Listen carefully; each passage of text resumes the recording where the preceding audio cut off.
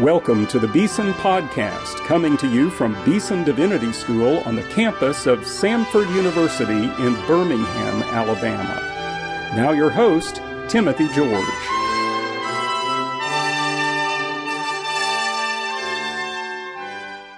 Welcome to today's Beeson Podcast. You know, once a month we play a lecture that's been given here at Beeson in the past, and these episodes are among the most popular in the Beeson Podcast series. Well, today you're in for a real treat, because you're going to hear one of the great Bible teachers, I think, of our time today, Dr. F. Dale Bruner. Dr. Bruner gave these lectures here at Beeson in 2011, an introduction to the Gospel of John. Let me tell you just a little bit about him and then prepare you for this wonderful lecture on John chapter 4. Dr. Bruner lives in California. He taught for many years at Whitworth College in Spokane, Washington. Before that, he was a missionary and a professor at Union Theological Seminary in the Philippines. And it was while he was there, as he says in this lecture, that he really learned the importance of teaching the Bible in story form. And he does that in this lecture. He tells the story of the Gospel of John with a lot of depth and theological insight as a narrative, as a story. And it's done such a wonderful way, so engaging, insightful. You're going to love hearing Dr. Dale Bruner present this talk on John chapter 4, the story of the Samaritan woman. This is actually now been published in his commentary on the Gospel of John, which came out from Erdman's in 2012. The Gospel of John, a commentary. You may want to get that. It's a wonderful resource. Well, let's go now to Hodges Chapel, the year 2011, and hear our friend, Dr. Dale Bruner, as he speaks on John chapter 4. I'm going to give this lecture in more sermonic, conversational form, because it is a sermon and it is a series of conversations. The written form will be in the commentary, and I hope that this will be accessible to you. I learned in the Philippines while we were missionaries that I needed to be more of a storyteller than a lecturer if I wanted my students to be awake.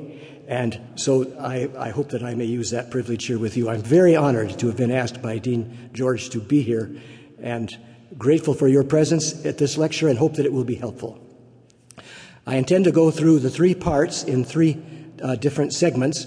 If you wouldn't mind standing for each part, I hope to leave 15 minutes at the end for corrections, questions, comments. I very much like interchange over the text. Our text is Jesus' Samaritan woman sermon in the 4th chapter. It follows immediately on the Nicodemus sermon, where Jesus did not seem to make a great deal of progress, but this is his first Gentile or extra-Israel conversion story, and it is exciting. I love to tell it. So if those who can would please stand for the first 15 verses of our passage. When Jesus learned that the Pharisees had heard that Jesus was making and baptizing more disciples than John the Baptist was, even though Jesus himself was not doing the baptizing, his disciples were, Jesus left Judea in the south and he went up to Galilee in the north. Now, he had to. It's a very strong ad-day. It's the very first word in the imperfect meaning, ongoing. He had to go through Samaria. And he came to a village of Samaria named Sychar, very near the plot of land that the patriarch Jacob had given to his son Joseph. And Jacob's well was there. And Jesus, exhausted by his journey, sat down on the well. It was about 12 o'clock noon. And a Samaritan woman came to the well. And Jesus said to her, and notice how he does evangelism, "Would you please give me a drink of water?" You see, his disciples had gone off to town to buy food. And she said to him, "How come you, a Jewish male, are asking me, a Samaritan female, for water?" Then John explained, you see, Jews tried to have as little to do as possible with Samaritans. And now the major verse in this first third of the passage. Jesus said to her, "If you only knew the free gift of God and who it is who is talking to you and asking you for a drink of water, you would have asked him, and he would have given you living water." She said, "Sir, you don't even have a bucket, and this is a very deep well. Where are you going to get this living water you're talking about? Do you think you're greater than the patriarch Jacob, who gave us this well and who drank from it in person with his children and with his cattle? And then the second great sentence, verse 14. Jesus said to her, "Whoever drinks water from this well will be thirsty again. But whoever once drinks of the water I give will never thirst again. In fact, the water I give that person will become to that person a fountain gushing up into deep, lasting life." She said to him, "Sir, would you please give me this water so I won't be thirsty anymore and won't have to keep coming to this well to draw water?" The word of the Lord. Thanks. Please be seated. When Jesus learned that the Pharisees had heard that Jesus was making and baptizing more disciples, notice the baptistic sequence here. You make and then you baptize disciples. The Great Commission has this sequence too. It's interesting. All authority in heaven and earth has been given to me, so move out, disciple all nations, baptizing them into the... And we Presbyterians pass over that rather quickly and move on to the next verse. Jesus, even though Jesus himself was not doing the baptizing, his disciples were. It says he left Judea in the south and he went up to Galilee in the north. John had just said, the Baptist had just said the previous chapter, he must increase, I must decrease. But isn't it interesting that Jesus is the one decreasing? It's almost as though he doesn't want to compete with John or trump him. It's a mysterious move. Then the very strong word, dei, which is in the imperfect ed dei, meaning he had to. And I think especially in the third part, when we see the work of the Spirit is moving him. And may we be sensitive to the have-tos, the musts of the Spirit who impels us to certain callings and places. He had to go through Samaria. He came to a village of Samaria named Sychar, very near the plot of land that the patriarch Jacob had given to his son Joseph. Sychar, I'm told, is modern Nablus, which is very much in the news often in the Palestinian-Israeli conflict. And Jacob's well was there, and Jesus, exhausted by his journey, sat down at the well. You know, I think it's fair to say that in the Synoptic Gospels, the humanity of Jesus is in the front, and the divinity just shines through every once in a while. In John's Gospel, it's the reverse. His divinity is up in front, and his humanity every once. And this is one of the great places, exhausted. He was a real human being, and he got tired. In John's Gospel, he also says on the cross, "I'm so thirsty," and another glimpse of humanity. I'm on the evangelical conservative wing of my denomination, and in our tradition, in the conservative tradition, we sometimes, if I may say it, put it this way, we overdo the deity to this point by underplaying his humanity as though he wasn't exhausted.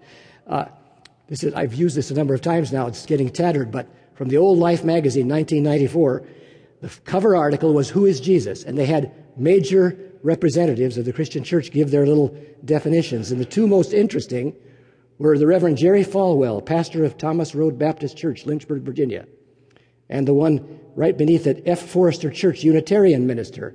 And I think you'll see the two, extreme positions here. Pastor Falwell's position is quite responsible, I think, until the last sentence. Tell me if he's not gone a bit too far. Jesus never once yielded to sin, nor was he at any time susceptible to injury or harm or hurt from anything, mortal or otherwise. Did the cross hurt? Peter's denial, Judas' betrayal, and in our eagerness, and our rightful eagerness to hold up the deity of Christ, we sometimes downplay his true humanity. In John's epistle, he says in the 4th chapter, "Don't believe every spirit. Here is how you may tell the Spirit of God. Every spirit that confesses that Jesus Christ came in the flesh is of God." And Docetism, as you know, seemism, he seemed like he was human, but actually was God just walking around with a costume. No. So let's hold on to the true humanity of Christ and let him be one of us. So, exhausted by his journey, 12 noon, high noon, and a woman of Samaria came. I realized after I drew this, I mean to have her looking angry here, but it looks like she's well built. And I did not mean to be pornographic or suggestive, but Notice I'm impressed how Jesus approaches her. When you ask a question, you're putting yourself beneath that person socially. And his opening remark to her is not, do you realize you're a sinner or something, but it's, would you please give me a drink of water? I love the human way Jesus approaches people. And then John explains, you see, his disciples had gone off to town to buy some food.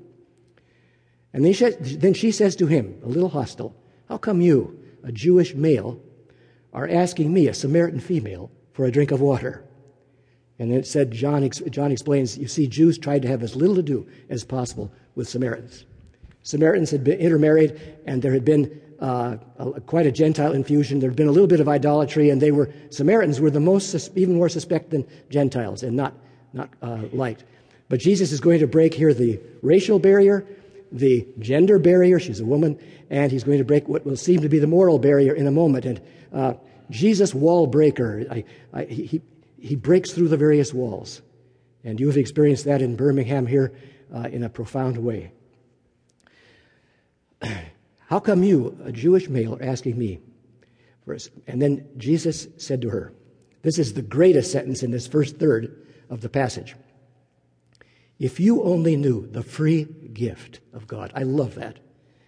The gift of salvation, the gift of God's Holy Spirit bringing Christ is completely free. The word is doreon, and then it's theou, doreon theou, the free gift of God.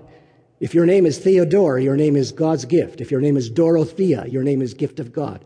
And it's not if you only knew the trophy, if you only knew the honor, if you only knew what you could acquire if you fulfilled 3 or 4 steps, if you only knew the completely free gift. And how grateful I am that salvation and the continual filling of the Holy Spirit is completely free, and it does not require any conditions, spiritual or otherwise.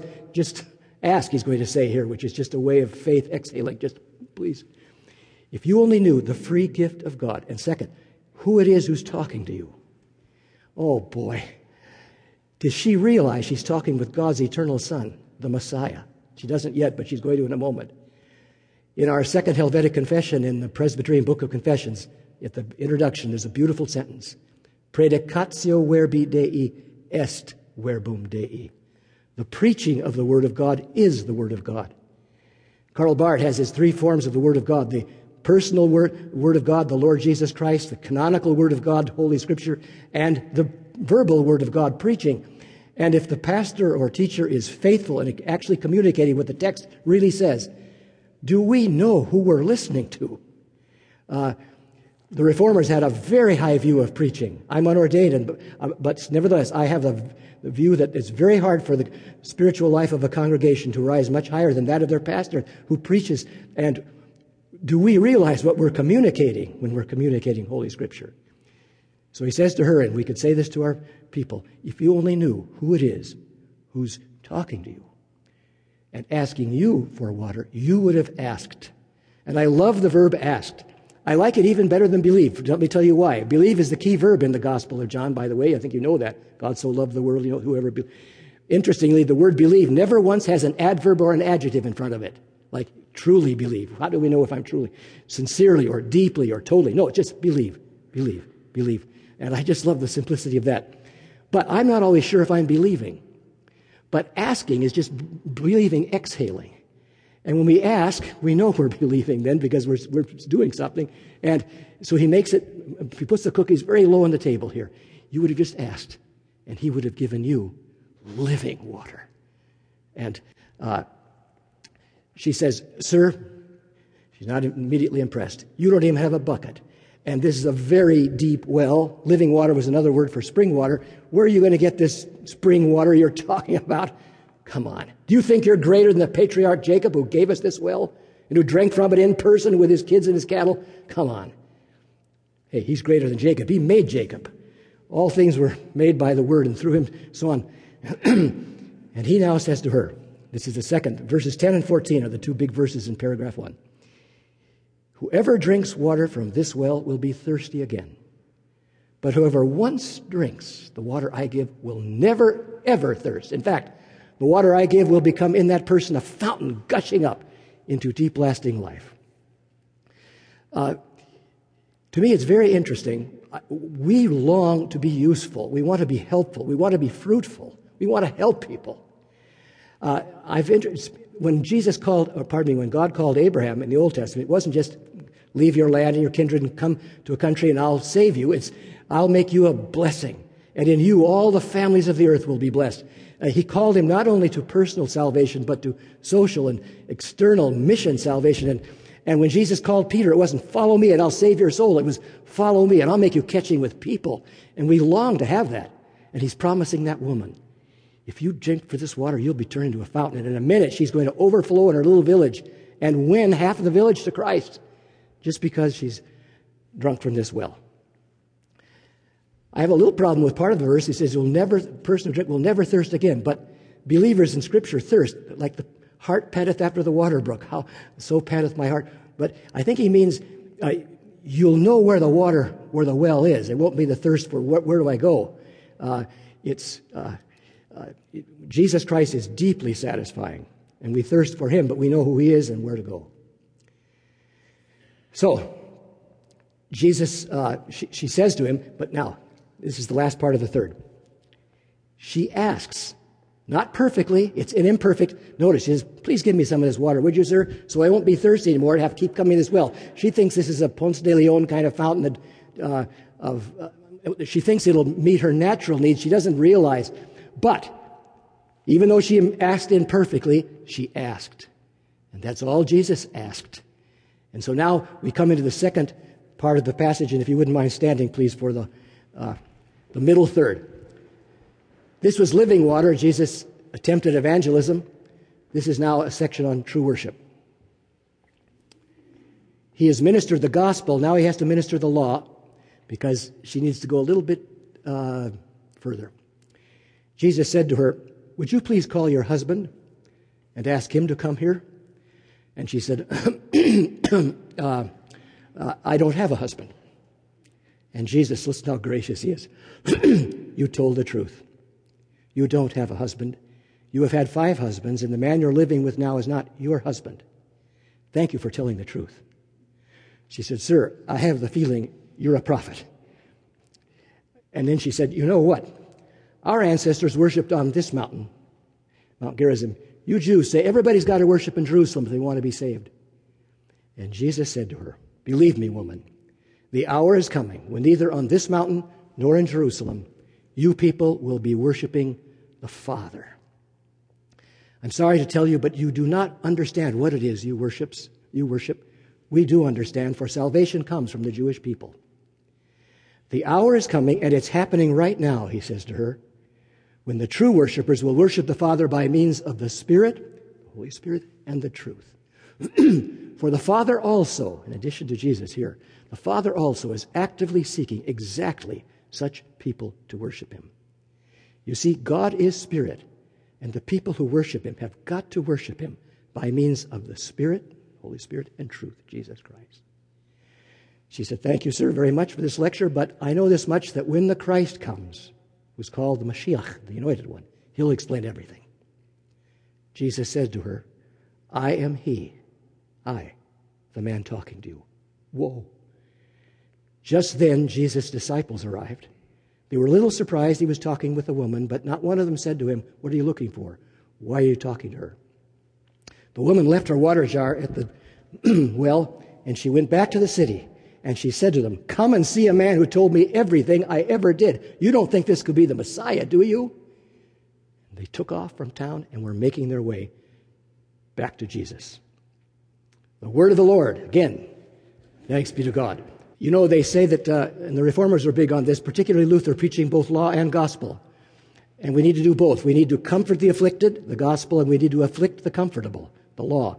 And we need to have a thoughtful mixture of both of these. Well, Jesus has tried the gospel in verses 10 to 14, free gift and fountain and so on, but she doesn't quite get it yet. So he has to convict her of her sin, and he does it as delicately as he can. Would you please call your husband and ask him to come here? And I just imagine her clearing her throat. I don't have a husband. And then I think it's so gracious. At both ends of his conviction, he says, you told the truth. You don't you have had 5, and the man you're living with now is not your husband. Then he says at the end, you did tell the truth. And I think that's so, even when he convicts her, he holds her up with both hands. If we take Jesus' true humanity seriously, we can kind of wonder, how did he know she had 5 husbands and that she was living with a man who wasn't her husband? Perhaps prophetic knowledge, because prophets in the Old Testament often had a supernatural knowledge. The most comic comment I read was by a 19th century German commentator who said, just as the woman was approaching him, a man went by and said, "Watch out, you don't become number 7. And he was serious, he thought, because he couldn't, otherwise, how do you make the math here? And you've had 5 husbands and the man you're living. And we've been taught by thoughtful women commentators particularly that she could be the victim here of abusive men. And so we've got to be careful on overplaying her so-called immorality. In any case, her life is irregular and unusual, and it does convict her. And she now, she says, I have the feeling you're a prophet. And then immediately she says, our people worship here in this mountain. You Jews say everybody's. Why does she do that? There are 2 main theories, and even the way I gave the tone, you can already see how I tend to understand it a little bit cynically. Namely, the moment she's convicted, she tries to get into a religious argument. Yeah, what about the Crusades? And what about all the pastor who just ran off with the organist's wife and so on? Or, that's how I understand it, but I may be being cynical. Other people say, since she now knows he's a prophet, she's asking the major theological question in Samaria. Where is God worshipped? Here in Gerizim, where they have a little place, or in Jerusalem? I think she's just trying to get Jesus off her case and start an argument. But Jesus won't. And he now gives he sort of gave a little classic on evangelism here. There's a classic on worship here. He said, "Believe me, woman, the hour is coming when neither on this mountain nor in Jerusalem, you people," it's a plural, "will be worshiping the Father." The confidence that he has in this mission. And then he does something which we were taught as missionaries in the Philippines that we were not to do, and I think it's correct. He slightly criticizes her religion or insults it, says, "You people don't know what it is you worship, but we do know. Salvation comes from the Jewish people." I like the latter half of that sentence. There are a number of remarks about Jews in the Gospel of John particularly that are almost have an anti-Semitic flavor and sound. This is the most pro-Semitic sentence in the Gospel of John. Salvation comes from the Jewish people. And it does, of course. Jesus Christ is Jewish. When he took flesh, he took Jewish flesh. The New Testament, with the exception of Luke Acts, is Jewish. And we owe, and of course, the great Old Testament heritage. And believe me, the hour is coming. In fact, in the next sentence, he says, "and is now happening." And I wonder if he sees the twinkle in her eye. Is that it or something? But he has the sense it's happening now. The hour is coming. In fact, it's happening right now when the true worshipers will worship the Father by means of the Spirit and the truth. I'm using this symbol for God the Father, this symbol for Christ, and the dove for the Holy Spirit. It's all. I could say that the majority consensus now is that this S should be capitalized, Spirit and truth both. Truth in the Gospel of John is not Plato's forms or the abstract ideal. It is Jesus Christ. Remember? Thomas, Lord, we haven't the foggiest idea where you're going. Jesus, I am the way, the truth, and the life. And Spirit, in almost every use in the word pneuma in Greek, is the Holy Spirit in the Gospel of John. And the only way we come to God is through the Holy Spirit's working through Christ the Word and the proclamation of that Word, and then we come to the Father. This verse has been interpreted as we can worship God on the golf course just in our spirit and when we're sincere. It means worship without forms and without liturgy and so on. That is not at all the meaning.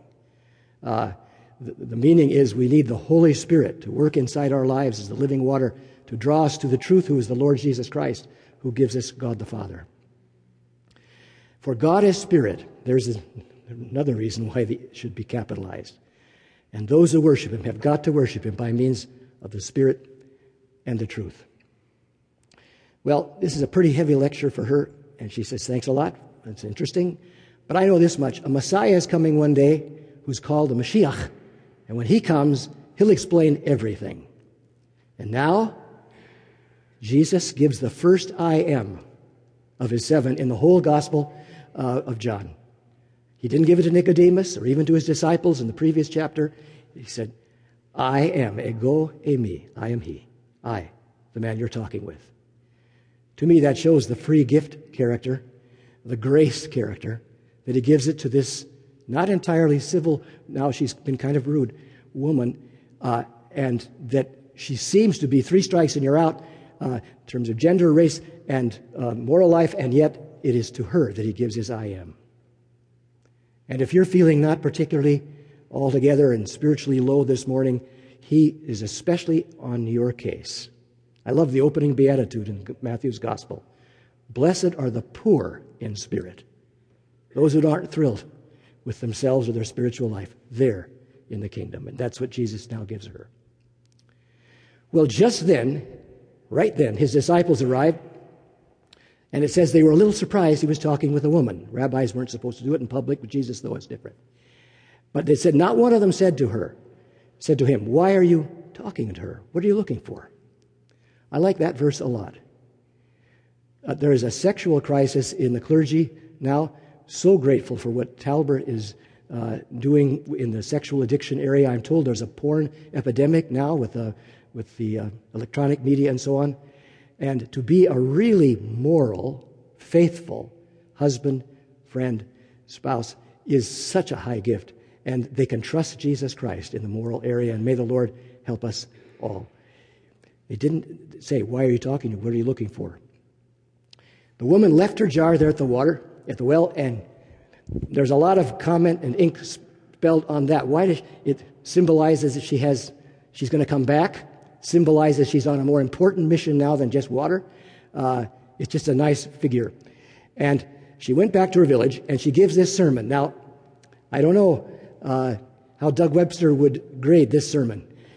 Forgive me, I think I would give it a D. Barely passing. I don't see how this would convert a titmouse. Listen to it.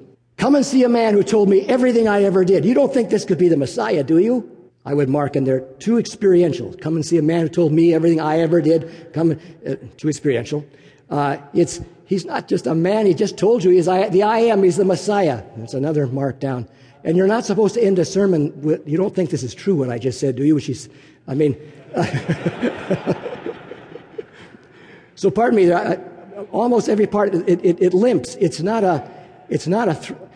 And yet we'll learn in 10 verses later, it converted the village. And what I learned from that is when the Spirit is in the message, it'll do it. And look, it's got some things going for it. It's honest. Not one, superfluous word. It's enthusiastic. I'm told that's helpful too when you're preaching, and it's like you really believe it too. It's short. I'm told that's helpful. And but look at it. I think the gospel writers put it in this just to tell us, folks, prepare your sermon as well as you can and be as thoughtful as you can. But please be enthusiastic. And anyway, and it says the whole village came and started down the mountain and headed towards Jesus. And now we come to the third and last, and may I ask you to stand for a last time. This next section is on work and fulfilling work in the apostles and the world. Meanwhile, the disciples were trying to urge Jesus, saying, Rabbi, please have something to eat. He said, gang, I have food to eat you don't know anything about. They said to each other, do you think somebody brought him lunch while we were away? He said, my food is to do the will of the one who sent me and to finish his work.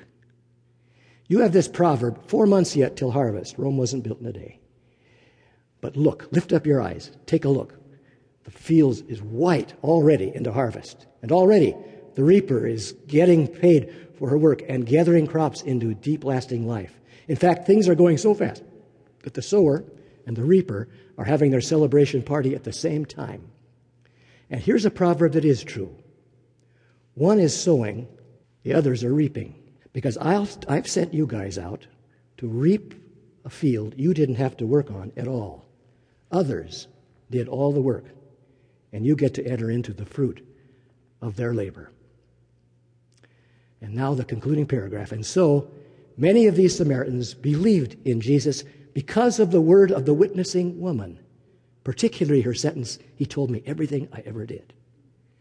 And when they got to Jesus, they asked him, please stay with us a while, would you? And he did 2 more days. And now many more of the Samaritans believed in him because of his word. And they said to each other, they said to the woman, we no longer believe because of your little speech, but we've heard the man for himself, and we know that this man is really, that word is in the text, alethos, this man is really the Savior of the cosmos. Again, the word of the Lord. Thanks be to God. Please be seated. The disciples have gotten the food. They've found Jesus. The lady has gone back. Rabbi, please have something to eat, would you? And he said, fellas, I've got food to eat you don't know anything about. There's something deeply fulfilling about being in the will of God and doing his work. And I have my wife's permission to share this, but she is a product and grateful for the 12-step program, Overeaters Anonymous, OA. And I was very surprised. It wasn't until you get to the 4th step where you give a fearless moral inventory that you could get rid of your longing for chocolate and other things. I didn't know that what we did spiritually had anything to do with chocolate. And the whole food thing, apparently to be in the will of God, which the 12-step program does help people find very often, actually can free us of addictions. It's still a great mystery to me, but it was a major miracle in our family's life. I have food to eat you guys don't know anything about. My food is to do the will of the one who sent me. And may you and I know his will for us and do it and find it and be in it. And I think it can actually be nourishing, physically even. I've learned that. And then he gives a proverb, 4 months till harvest. You sowed in December, and then in late March and April, you reaped. And it was like our Rome wasn't built in a day. Don't expect miracles. People tell us that. You don't expect something to happen just like that. Hey, that does not apply with the kerygma, with the gospel. The gospel works immediately, and God, the Holy Spirit, is at work in the Word. Rudolf Bultmann's commentary on John is the most powerful for preachers. I recommend it. The power of the Word. Immediately. It's the eschatological event. When we're talking about the great Christ event, Christ is actually present with the power of his Holy Spirit working in people. And he said, 4 months till harvest, it's not true. Lift up your eyes. And the commentators think they're coming down from their village on Mount Gerizim, and they're white. Lift, and there are 3 visual verbs. Lift up your eyes. Look, see? The fields are white to harvest. And you and I need to know that people are really needy and are more eager for the gospel than you and I realize. Looks like it's hard out there. I mean, it is. And yet there are a lot of hurting people. It says when Jesus looked out in the crowds, his heart went out to them. They were like sheep without a shepherd. And, dear Lord, give us this heart. And he said things are going so fast that the reaper is, and I think it's the woman, is already gathering crops and getting paid her wage spiritually. And things are going so fast that the sower himself and the reaper are she's for the first time leading people to a good place, and he's now seeing this, and they're both just thrilled. And he said, here's a proverb that is true. One sows, another reaps. The closest equivalent I've heard is that one did all the work and the other person got all the credit. What he's saying here is, he and the Holy Spirit and God the Father, remember back there it says the Father also is actively seeking. It's not just Jesus, the Son, who's seeking. The Father's up there seeking. The Son is seeking, the risen Christ. The Holy Spirit is seeking. Do you and I have the chutzpah to think that it is we who bring God to our congregations, to our parishes, to our classes? There is actually a God, and he is quite competent. And he is alive and well on planet Earth, and he's at work in the people where we are working. And that's what this last text is trying to tell us. Others, and I think that should be capitalized too, like Spirit and truth. I think he's talking of the Spirit and the truth and the Father are doing all the work, and we get to enter into the fruit of their labor. I do really think that we need to believe that God is involved in the work we're doing and that we're not just the ones who are bringing God. Do you follow me? And then it says, many of those Samaritans believed in Jesus because, and then 3 W's, of the word of the witnessing woman. Women's ministry. Forgive me, again, this is probably controversial, but isn't it interesting that the first missionary that he sent in mission here was a woman? He knew this would happen. She'd become a fountain, and I think it honors her. And when they got to Jesus, they asked him, please, Stay with us, would you, a while? He did 2 more days. Wouldn't you love to have a transcript of the conversations those 2 days? Oh, what did they talk about and what did they learn and so on? And it said that now many more believed because of his word. And they told the woman, I think almost semi-humorously, we know that was a fun sermon you gave him, but it's no longer because of that. We've heard the man for himself. And we know, and I love this last sentence, that this man really, and I like that word really so much, alethos, really, what we long for more than anything else, I think, in our time. The age of reason, 18th century romance, 19th century reality, the 20th and 21st. We want what is real. Not just what it does is nice and helpful or whatever, but the true. And we really do believe that in contact with Jesus of Nazareth, we are in contact with capital T, truth, and we are so grateful.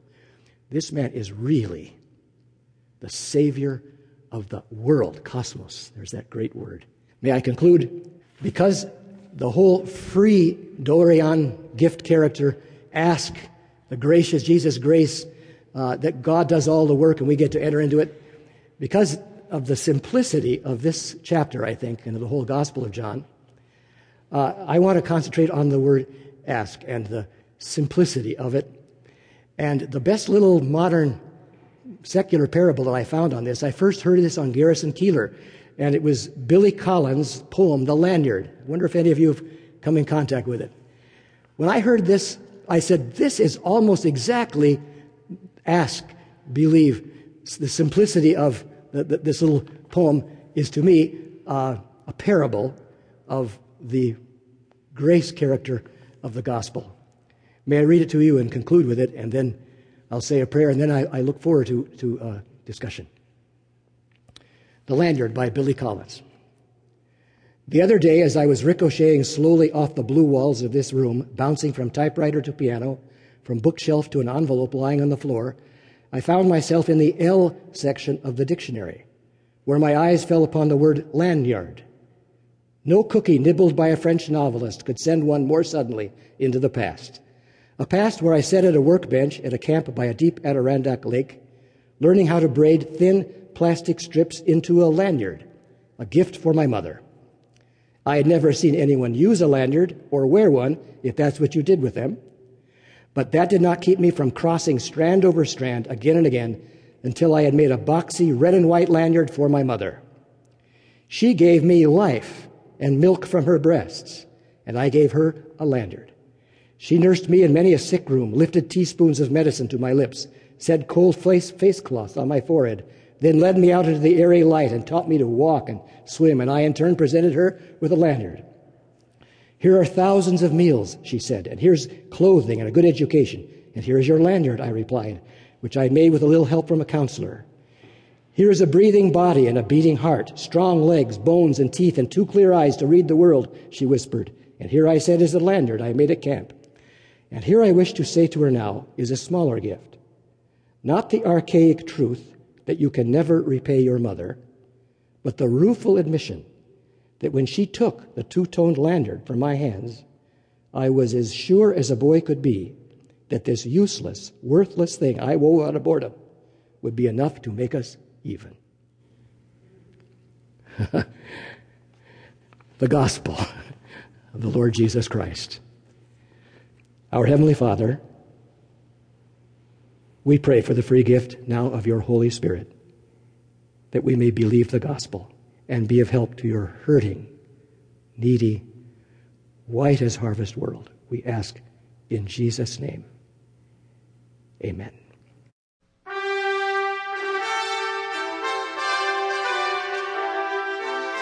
You've been listening to the Beeson Podcast with host Timothy George.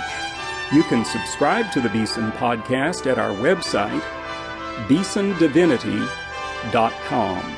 Beeson Divinity School is an interdenominational evangelical divinity school training men and women in the service of Jesus Christ. We pray that this podcast will aid and encourage your work, and we hope you will listen to each upcoming edition of the Beeson Podcast.